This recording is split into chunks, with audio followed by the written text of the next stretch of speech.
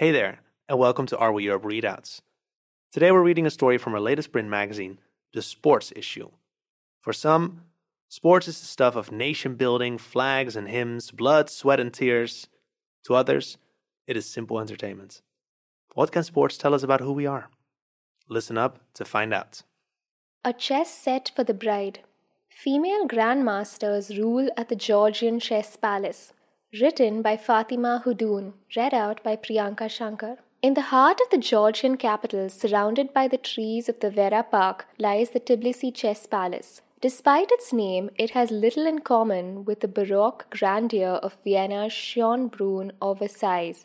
This Soviet modernist building has dozens of queens' crowns carved into its walls and an open-air chessboard at its doorstep. It's autumn 1962. A steam train crosses the border into Georgia from Moscow. On board is young Nona Gaprindashvili, returning home from her first win at the Women's World Chess Championships. Wearing her victory garland, she steps out at every station to celebrate with the cheering crowds. It's a first for Georgia too. Platforms were jam-packed, she remembers.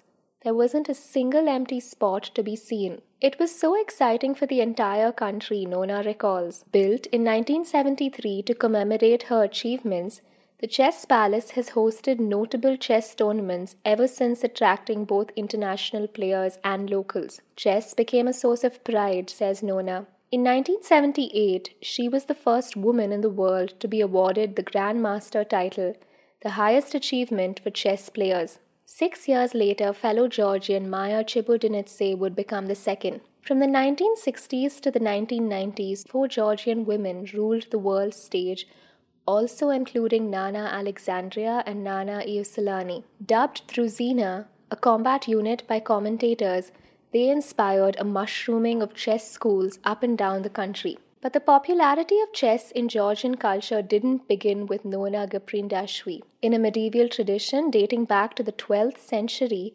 brides are gifted a chess set and a poetry collection.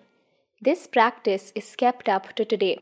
While the sport is dominated by men worldwide, this ancient custom proves that the culture of chess in Georgia has always been not only to include women, but to encourage their participation. It should come as no surprise then that women were the ones to popularize the game, which has become such a crucial vessel for national identity. Did you like listening to this story?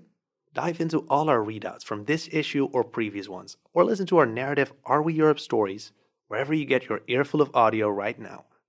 And don't forget, you can also become an Are We Europe member and connect with storytellers and others across the continent starting at €4 a month.